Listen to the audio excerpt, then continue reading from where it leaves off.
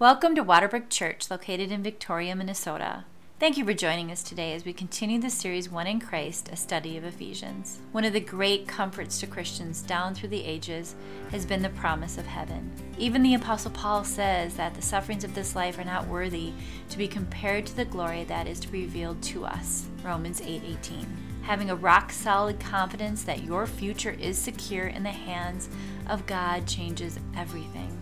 This Sunday's message is taken from Ephesians 1:11 through 14 and is entitled Heirs Together. In Ephesians, the Apostle Paul calls Christians of varying backgrounds, both Jews and Gentiles, to work together. We need each other. We are to stand together. We are to pray together. We are to persevere together.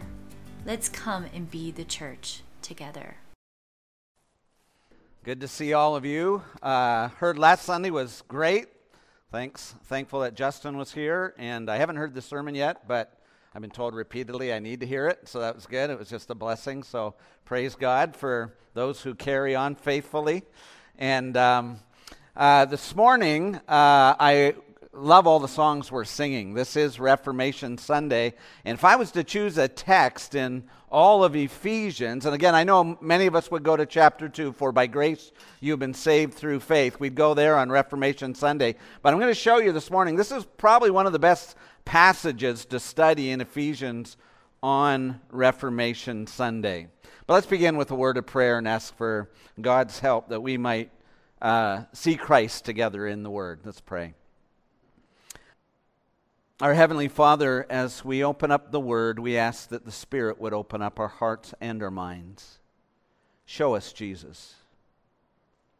Wherever we are, whatever's been on our minds the last days, or even while we're sitting here, standing here, singing and worshiping, we ask, dear God, that you would part the clouds and let us see Christ. We thank you, Heavenly Father, that in Christ we have this great, glorious hope. Father, where there is hope lacking today in our hearts, where there is a lack of assurance, or where there's a struggle with confidence regarding the future, where we're uncertain about our well-being, we just ask, dear God, that you would show us Jesus again. Not only so that we could see Jesus for ourselves, but that we could see Jesus for one another, that we might be the people together that you've called us to be. So we ask for your blessing through Christ. Amen.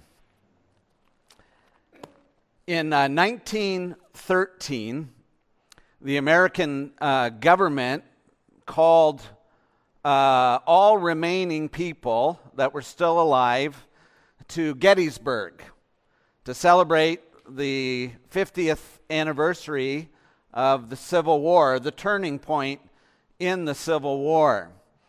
And so there were many who were still alive and made their way to Gettysburg, and they showed up either with their Union outfits or their uniforms or their Confederate uniforms, and they camped out. They met people. They looked for former soldiers that they had known in the past and had survived the war in. But kind of the central moment of that weekend, commemorating this 50th anniversary of the Civil War, was a reenactment of Pickett's charge. The moment when the Confederate South, under Pickett, thought that they could overwhelm the Union soldiers, and they failed. They made a valiant effort. Thousands were killed in the battle. And so the Confederate soldiers lined up where they had been, and the Union soldiers were behind the wall where they were waiting. And then they heard the Confederate cry, went out, as the Confederate soldiers made their charge. But witnesses at the time said the moment the Confederate soldiers made that charge, they could hear an audible moan behind the wall of the Union soldiers. They were supposed to hesitate and time it according to what actually happened. But as soon as they heard the Confederate cry, they all moaned and came out, running as fast as they could, making their way to the Confederate soldiers. But this time, the scene was radically different. They were weeping. They were embracing one another. Instead of slaughtering their peers, they were celebrating life. looking back. Can you imagine the PTSD of those moments in the Civil War? These powerful, broken moments. And then envision what it must have been like to be embracing someone. Some of them in their uniforms still had piercings, bayonet piercings, and bullet piercings in their uniforms they were wearing. Embracing their former enemies and realizing 50 years later they were in a better life. Now, I use that because I think that's a powerful illustration of the gospel. It's actually what is happening in the letter to the Ephesians, where the Apostle Paul is telling us of what we have in Jesus Christ and depicting to us what our future is. We have a glorious hope in Jesus Christ. And the way he kind of just rolls out the gospel, he just lets it roll out. He says, do you know that we were chosen in God's love before the foundation of the world? It's all one long run-on sentence. We were predestined unto adoption as sons by God. He made us his own children in love. He redeemed us. We have redemption in Jesus Christ. The forgiveness of our sins through his blood. His blood was spilt. You can imagine that Confederate Union scene where the blood that was spilt ended with liberty and freedom, not just for them, but for many in America who had been held in captivity. They're celebrating. We have been set free. We have been redeemed. We're forgiven and let go by God. And then in the text that we're seeing today, we've been given in the gospel a great hope of glory for eternity. Can you imagine when you and I get to heaven? And we are in the liberty of the gospel. When we are experiencing not what the Confederate and Union soldiers had experienced 50 years after that moment, but experiencing in our lives what God has done for us in Jesus Christ. Never to sin again, never to battle death again, never to face the curse, never to have the deep night dreams and anguish of pain and heartache. All of it gone, all of it gone, all of it gone. That's our hope. That's our inheritance. Paul pours this out, puts it in great detail, calls us to rejoice and celebrate in it now, because what he wants us to do is to envision what we have in Christ as the people of God and live it out now in the church. Wouldn't it have been far better for those soldiers? How many of them would say, only if we could have gone back and walked across that field and hugged one another, rather than cried and shot at one another? In Ephesians, Paul is calling us to unity. But he's calling us to unity by showing the grace of God in the gospel, by announcing to us that you and I have this great heritage, this great inheritance, this eternal hope in Jesus Christ. And that hope ought to bring us together. My dear friends, one day we're going to get along real well. One day we're going to love one another the way we ought to love one another. Aren't you glad that that's our destiny by the gospel? I do want to thank you for praying for me as I went up to Weagamau Lake. I do want to tell the folks at Weagamau Lake that it was an honor to be with you. I found out that the pastor and his wife listen to Waterbrook every week when they're traveling. So praise God, we're glad that we can continue to serve alongside you. But it was an interesting privilege for me to go. I was way up there. I went to the end of the road. I got what I thought was way up there, up into a place called Pickle Lake. And as we were leaving Pickle Lake, we still had a ways to go. And they asked us, where are you going? We said, we're going to Weagamau.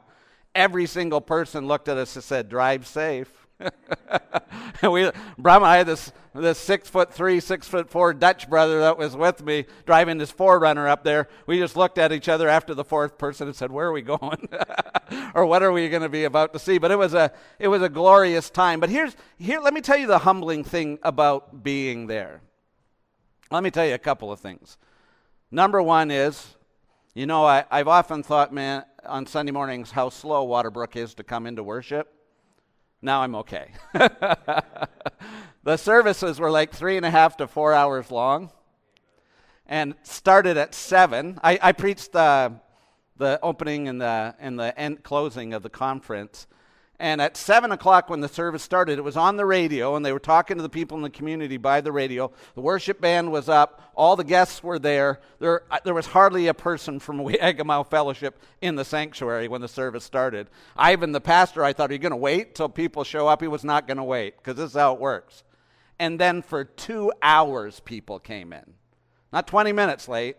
For 2 hours they streamed, and we sang and we prayed and we worshiped, and I got up to preach about 9 o'clock at night or later, and then I went till about, they gave me 45 minutes to an hour. I did 45 minutes, thought to keep it short, and I preached for that period of time, and then they started singing again and praying again, and then Howard Jolly, a native leader who was leading worship, he then spoke.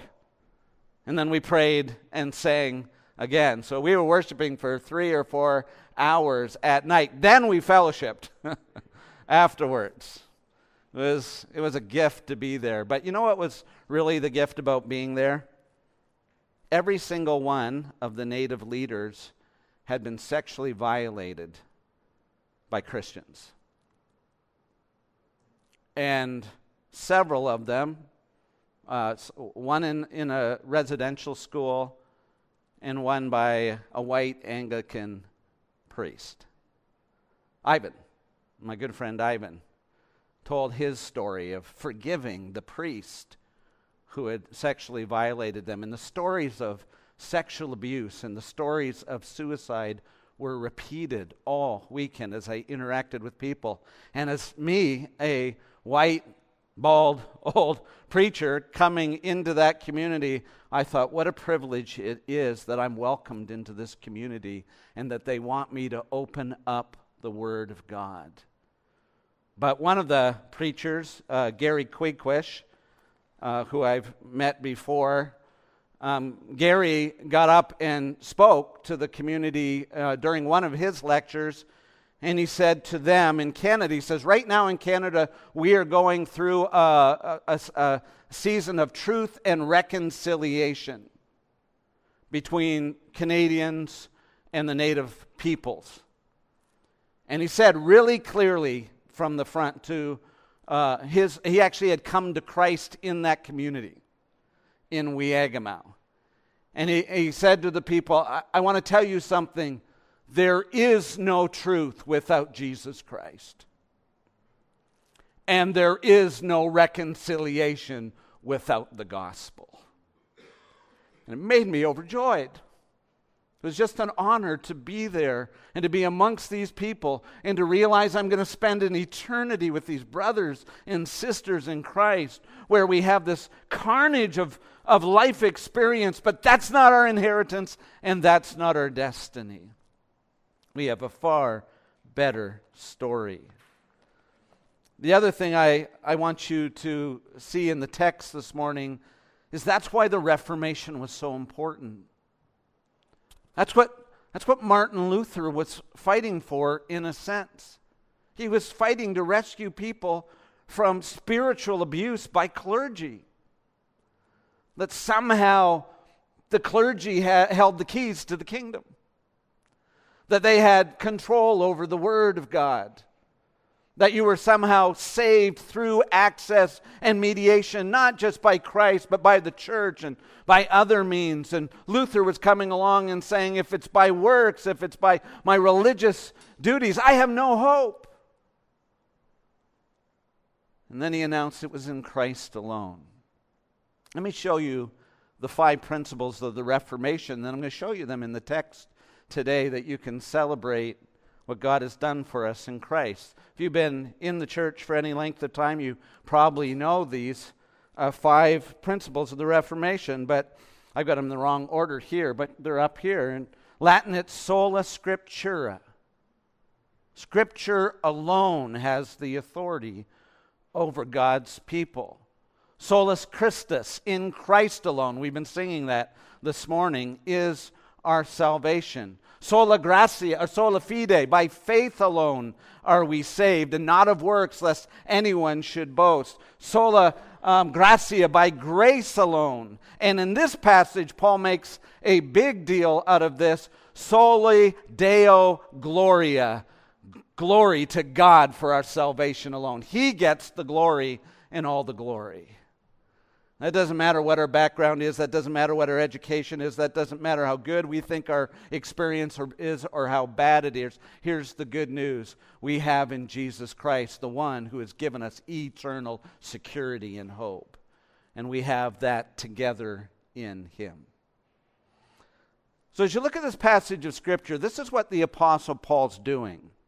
He does it at the end of the text. He basically says to the Gentile believers, as a Jewish leader who was a Pharisee and quite righteous and zealous as a Pharisee, he said, I want to tell you that I was saved by grace alone. He tells that he has been given this inheritance by grace alone through Christ alone. I want to tell you my story. And he says, I want to acknowledge that that's your story as well. And that's how the text divides up. Paul's testimony is simply this: I've been saved by grace alone to the glory of God alone. Look at the text of Scripture in Ephesians chapter 1, verse 11. He says, in him, in who? In Christ, we have obtained an inheritance, having been predestined according to the purpose of him who works all things according to the counsel of his will, so that we who were the first to hope in Christ might be to the praise of his glory. In him, in Christ alone.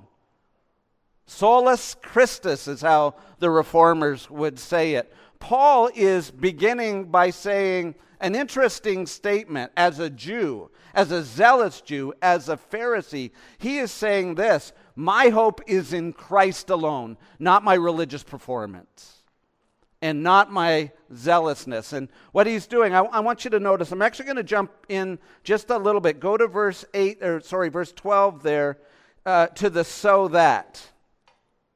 So you can hear Paul's argument. He says in verse 11, in Christ, in him, in Christ alone, we have obtained an inheritance, having been predestined according to the purpose of him who works all things according to the counsel of his will, so that we who were the first to hope in Christ might be to the praise of his glory. I want you to hear that so that. Paul's saying we who were the first to hope in Christ. And when he says that, he's talking about himself and the Jewish believers to whom Christ came. And they were the first recipients in Christ. He said it was in Christ that we got this inheritance by the power of God, so that we who were the first to hope in Christ might be to the praise of his glory. And what he's saying here is, I'm not saved because I'm a Jew. I'm not saved because I'm a Pharisee. I wasn't saved because I was more zealous than my peers. I was saved by grace through Christ. In him, he's saying. And I want you to see that. God saved us first in the way that he saved us in Christ, so that God would get the glory and the story would be to praise to Jesus Christ. That was a big issue. In Acts chapter 15, there's actually the first church council. Gabe read from one of the church councils, the council at Nicaea, where we said this statement, this confession, this creed that we hold to. There have been councils down through the ages. The first church council in Acts 15 was the question of whether or not a Gentile had to become a Jew in order to be a Christian. Did you have to obey the law? And after this discussion, They came to an agreement, the apostles, and sent out Paul to deliver the message. No, just stay away from sexual sin and don't eat food sacrificed to idols. But you have received the Holy Spirit through faith in Jesus Christ. In the next verse that we'll study in a moment, he says, in him you also. And when Paul says in Ephesians, you also, he's always talking to the Gentiles. Take your Bible and turn to chapter 2, verse 11. Paul will regularly do this contrast between the Jews and the Gentiles. He says in verse 11 of chapter 2, remember that at one time you Gentiles in the flesh. We were this, and you were that. And he speaks of the Gentiles. You were called the uncircumcision by the circumcision, which is made in the flesh. Remember that you were at that time separated from Christ, alienated from the commonwealth of Israel, strangers to the covenants of promise, having no hope and without God in the world. So he's saying, I was a Jew, and we had the promises of God. We had the covenants of God. We had the Mosaic law. We had the Abrahamic covenant. We had the Noahic covenant. We had the Davidic covenant. We had all these promises. But those promises didn't save us. They only pointed us to the one who could.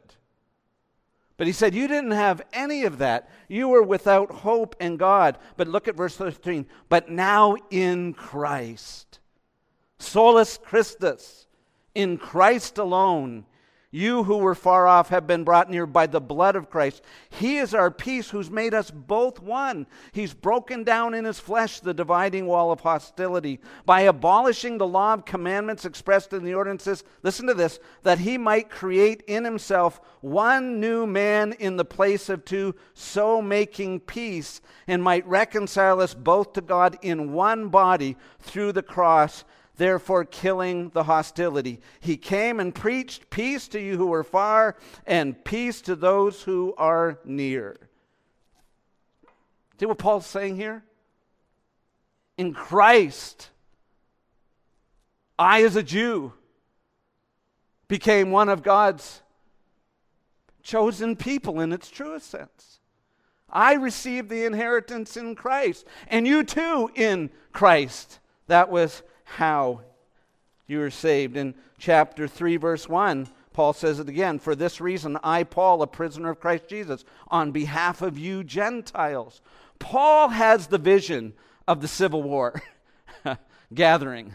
Paul has a vision of the day coming when Jews and Gentiles together will be gathered around Jesus, celebrating that their identity and their heritage and their future is tied not to what they had done, but what Christ has done on their behalf. Paul says in this passage, in him, verse 11, we have obtained an inheritance. Now, I want to adjust this a little bit because there's a debate of whether or not the best translation is, in him we have obtained an inheritance. And simply speaking, the debate is whether Paul was writing, in him we have obtained an inheritance, or in him we are God's inheritance. And the reason why the debate is there is because the word that's used, in him we have an inheritance, is the word which means to be chosen by lot. In the Old Testament, when they drew lots to decide something, that word that is used here says, in him we were chosen as God's lot. And the question is it saying that we have been chosen as a lot, meaning we've been allotted an inheritance, or is it saying that we are in fact God's inheritance? Listen to how the New International Version, the NIV translation of the Bible, translates it. It says, in him we were also chosen, having been predestined according to the plan of him who works out everything in conformity with the purpose of his will. Brian Chappell in his commentary says the passive voice of this to draw lot favors the notion that we are made an inheritance rather than that we have obtained an inheritance. And I would put it together and say this. You could probably translate it effectively this way. In Jesus, we are God's heirs. Because it brings together the idea that we are God's chosen people, but as his chosen people, we are inheritors of that great reality that is yet to come. You won't maybe recall immediately, but a couple of weeks ago, we talked that Paul said in verse 10 that God has a plan that he has had from before the foundation of the world, and that plan is to unite everything in heaven and on earth in Jesus Christ. There is a day coming when everything is going to be united in Christ, and we who are in Christ are heirs of that future. That's our heritage. We are going to be part of that. In the Old Testament, when this word is used to be God choosing us as his lot, it talks about Israel as being God's possession. Listen to Deuteronomy 32, 8-9. When the Most High gave the nations their inheritance, and when he divided mankind, he fixed the borders of the people according to the numbers of the sons of God. But the Lord's portion is his people. Jacob is his allotted heritage. That's the same phrase. We are God's chosen lot. And so Israel was his people. I think I got the next text here, I got the wrong address. I think I left the same thing. It's actually Psalm 33, 11-12. It says, "The counsel of the Lord stands forever, the plans of his heart to all generations. Blessed is the nation whose God is the Lord, the people who he has chosen as his heritage."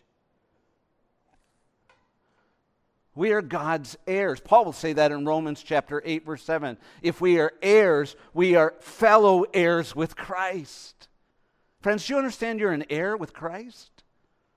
That in God you're an inheritor of the kingdom of God. All the blessings, all the promises are yours in Christ. Solus Christus.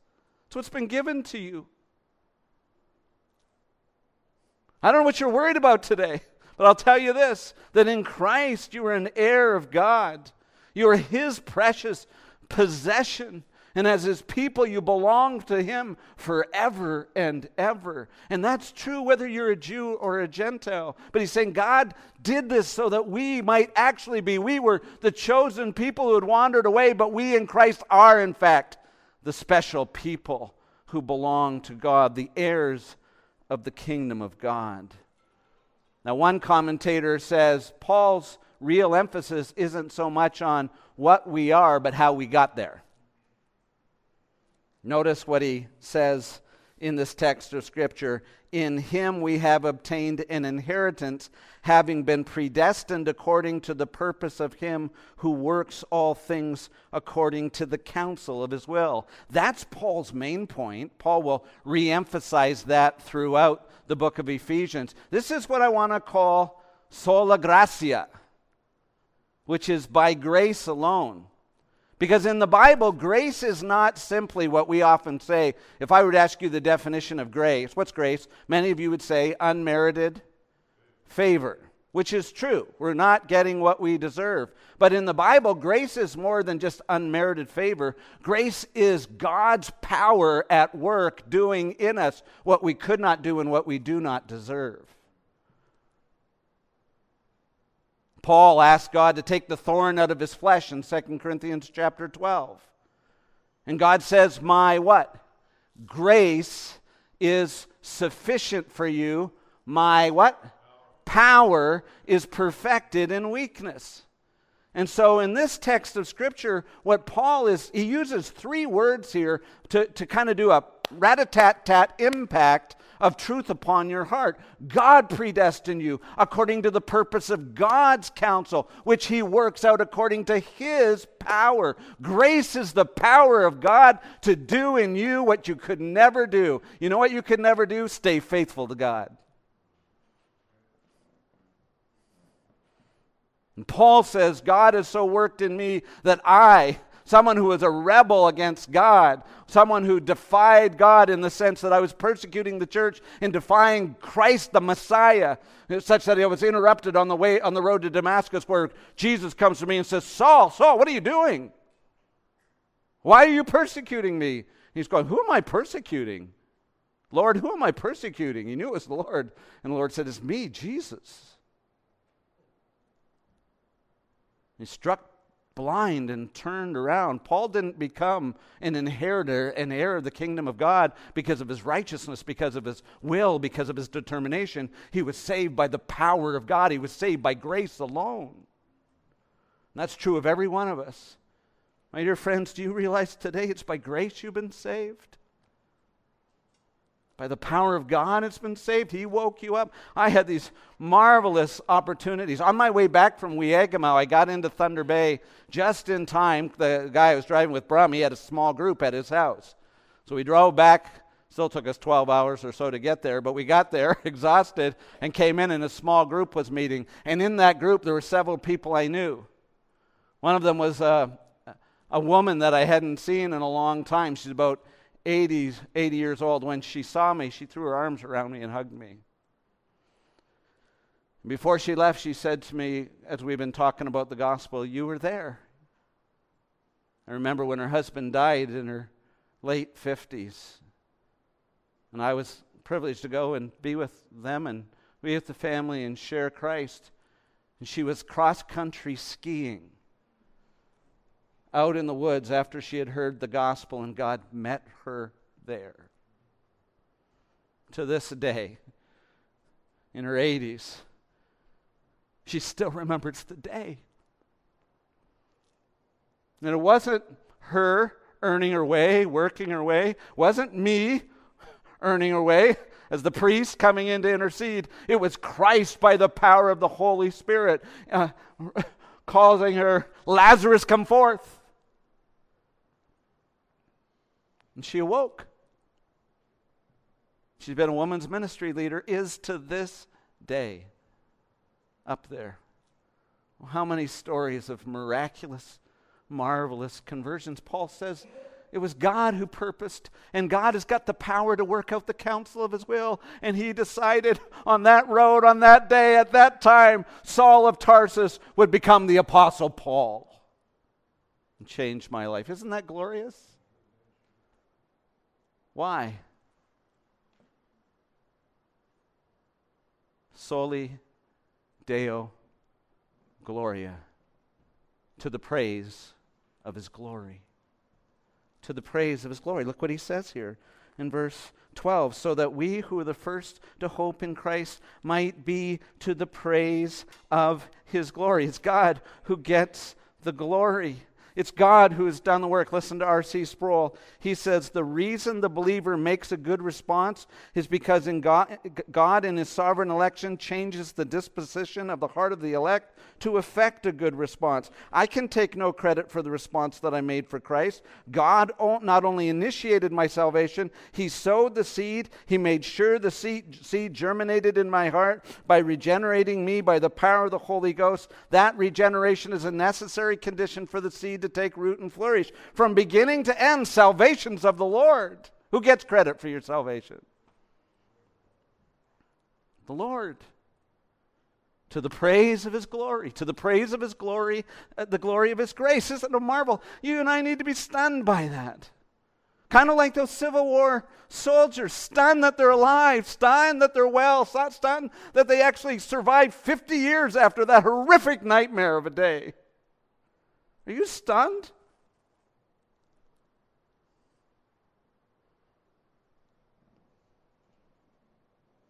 Soli Deo Gloria. Johann Sebastian Bach, under every musical piece that he wrote the letters S, D, G. Everything he did was because of the glory of God, to the glory of God, because of the grace of God. Soli Deo Gloria. Paul says that's why God saved me the way he did, so that he would get the glory and the praise. And then Paul says, that's my story, but it's your story too. You have the same story. You have the same heritage. You have the same direction. So the Ephesians testimony is essentially they too are heirs of God, trophies of God's grace, and testimony to God's saving power. Look what he says in verse 13. In him you also, solus Christus. You Ephesian Christians weren't saved by becoming religious. You weren't saved by becoming Jewish covenant keepers. You were saved through Christ and Christ alone. He'll expand on that in chapter 2. In him, you also, when you heard the word of truth, the gospel of your salvation, and believed in him, were sealed with the promised Holy. In him also. Not only is it solus Christus in Christ alone, but it's sola fide and sola scriptura. All the Reformation principles are here. How did the Ephesian Christians come to know Christ? It says, in him you also, when you heard the word of truth, the gospel of your salvation, and believed in him, were sealed with the promised Holy Spirit.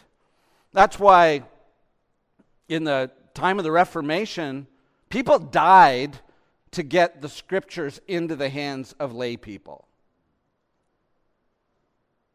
Huss, was one of the first forerunners of that. And there were others England and Germany and the Netherlands and other places, there was a rapid movement to try to get the Bible into the hands of the lay people. Because if they got the Word of God and began to read the Word of God, the Spirit of God would own the gospel of the Word of God and awaken the dead and save souls. That's what happened.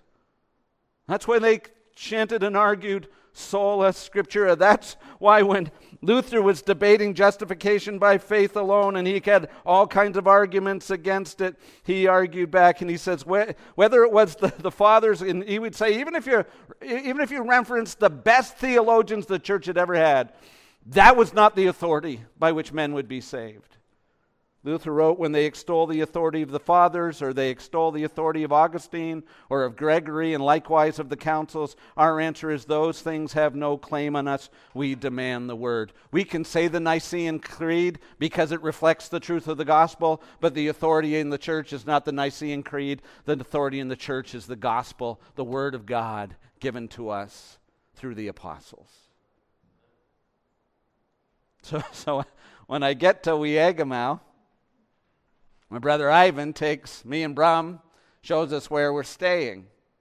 And we're staying in the old parsonage. It's an old wooden house. We're in the wooden basement. Takes us down to this simple basement floor, a couple of mattresses on the floor. That's where we're going to stay. And then he introduces us to who we're staying with. And so we were staying in the same house with a guy named Gilbert and his two sweet girls, Faith and Alyssa, 9 and 7, something like that. Gilbert is a towering guy, 6'3", 6'4". He's a tank of a guy. He's got tattoos down his neck. He talks like this, or lower. I can't even go how low he talked. So we did like 3.5 hours of worship Friday night. We're at the church, and somehow we walked through the dark of the night back to the basement. There's 3 chairs in the basement outside our bedroom. So Bram and I are just kind of debriefing. We're sitting down there, and in comes Gilbert. And Gilbert sits down in front of us. A year ago, Gilbert was the hellion of that community. He had been in and out of jail. He had committed violent crimes. He had 20 charges outstanding against him that he was in jail for. And he sat down in front of us with his Bible, and it was already a joy because his Bible was as weathered as somebody who had been a Christian for 20 years. And Gilbert said to us, several years ago I was in prison. And he said, I had a bad day. And he said, I climbed into my cell bed at night, and I decided to pray, God, if you're there, teach me how to pray. He said, that's all I did. I went to sleep. 2 days later, the guards show up at my door. They got 4 other guys who are cursing. And he said, the guards are cursing too. And they tell me, you're going to chapel today. And he said, I had some words for them, but I had no choice. They needed 5, and I was the 5th guy, so I went to chapel. So all the guys are complaining they have to go to chapel in prison. He says, I go to chapel in prison. He says, there's 3 speakers. First 2 speakers get up. He said, the 3rd speaker gets up, stands in front of us, and looks at me and points the finger. He said, I have not said this out loud to anyone. He points his finger at me, and he said, if you want to learn how to pray, here are 4 things you need to do. And he preached Philippians 4, 6, and 7. And then Gilbert preached that sermon to us while we were sitting there. And he said it was in that moment God began to call me out of darkness.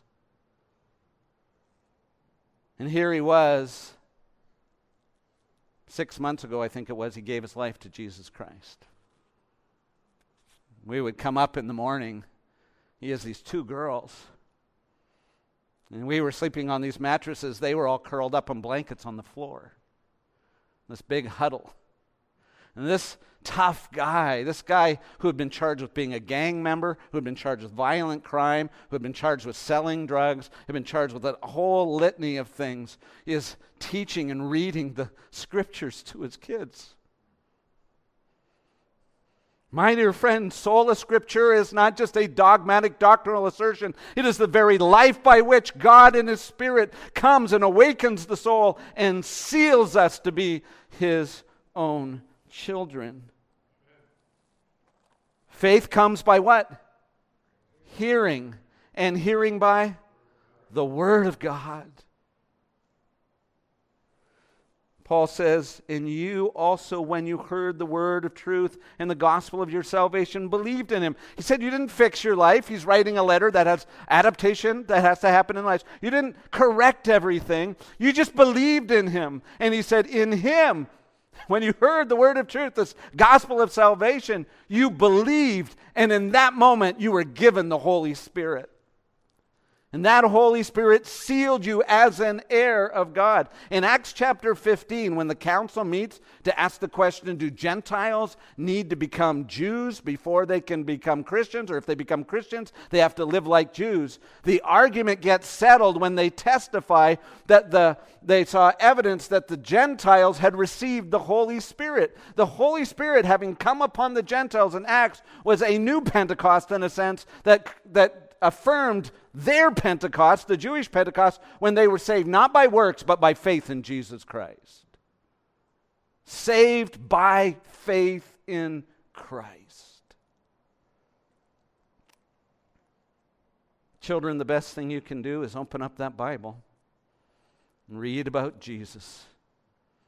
And the best thing we can do is open up the Word week by week and point people to this Word of God, because He says, in Him you were sealed with the promised Holy Spirit, who is the guarantee of our inheritance until we acquire possession of it. You've become heirs too with us. You have the same destiny. Grace alone, they were sealed and saved by the power of the Holy Spirit. But notice what Paul says at the end of verse 14. To the what? To the praise of His glory. That's the point. I was saved by grace through faith to the praise of His glory. You were saved by grace through faith to the praise of His glory. When we come into worship, we sing to the praise of His glory. When we leave this building, we're not bragging that we're better than everyone else. We're saved because we're worse than everyone else. It is not uncommon for God to save the worst guy in a community. He did it with Saul, most self-righteous, arrogant persecutor of Christians. That's why Paul says this is a trustworthy saying, deserving of full acceptance. Christ Jesus came into the world not to save religious people, but to save sinners, of whom I am the worst. And at the end of that, he says, now to the King immortal, invisible, the only wise God, be glory and praise. Can you imagine standing there in Gettysburg, weeping over your enemy? And say, that was an awful, awful day. And you and I can stay here today, no matter how awful our day was, there was someone who had a worse day. Because it wasn't Gettysburg, it was Gethsemane. And it wasn't what we suffered, but it was what He suffered. And He suffered in our place for our sins, that we might become the heirs of God. That's whether you're male or female, slave or free, Jew or Gentile. You are heirs of God, children of God. Isn't that good news? Praise God. My dear friends, that's what we're celebrating on Reformation. We're not celebrating the Reformation, we're celebrating the resurrection. the crucifixion and the resurrection and the salvation that is ours, and the second coming when he'll make all things new. Let's pray together. Now, God our Father, as we bow together, a group of sinners saved by grace, we say with the Apostle Paul to the King Immortal, He deserves all the glory. It is by grace we have been saved through faith. It's not of ourselves. It's a gift of God, lest anyone should boast. Heavenly Father, we thank you for this grace. We thank you for this salvation. We pray, dear God, that you would allow us to live in light of it now. We pray that many, many would be set free. We pray for those in Wiagama. We pray for those in Asia. We pray those in Lesotho. We pray, dear God, to the ends of the earth, that you would show your glory and save by grace to the praise of Jesus. Amen.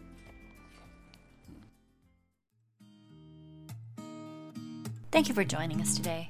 We hope you were able to seek, savor, and share the all-surpassing worth of Jesus Christ. If you'd like to find out more about our church, submit a prayer request, watch previous sermons, go to www.waterbrook.church. Have a blessed week.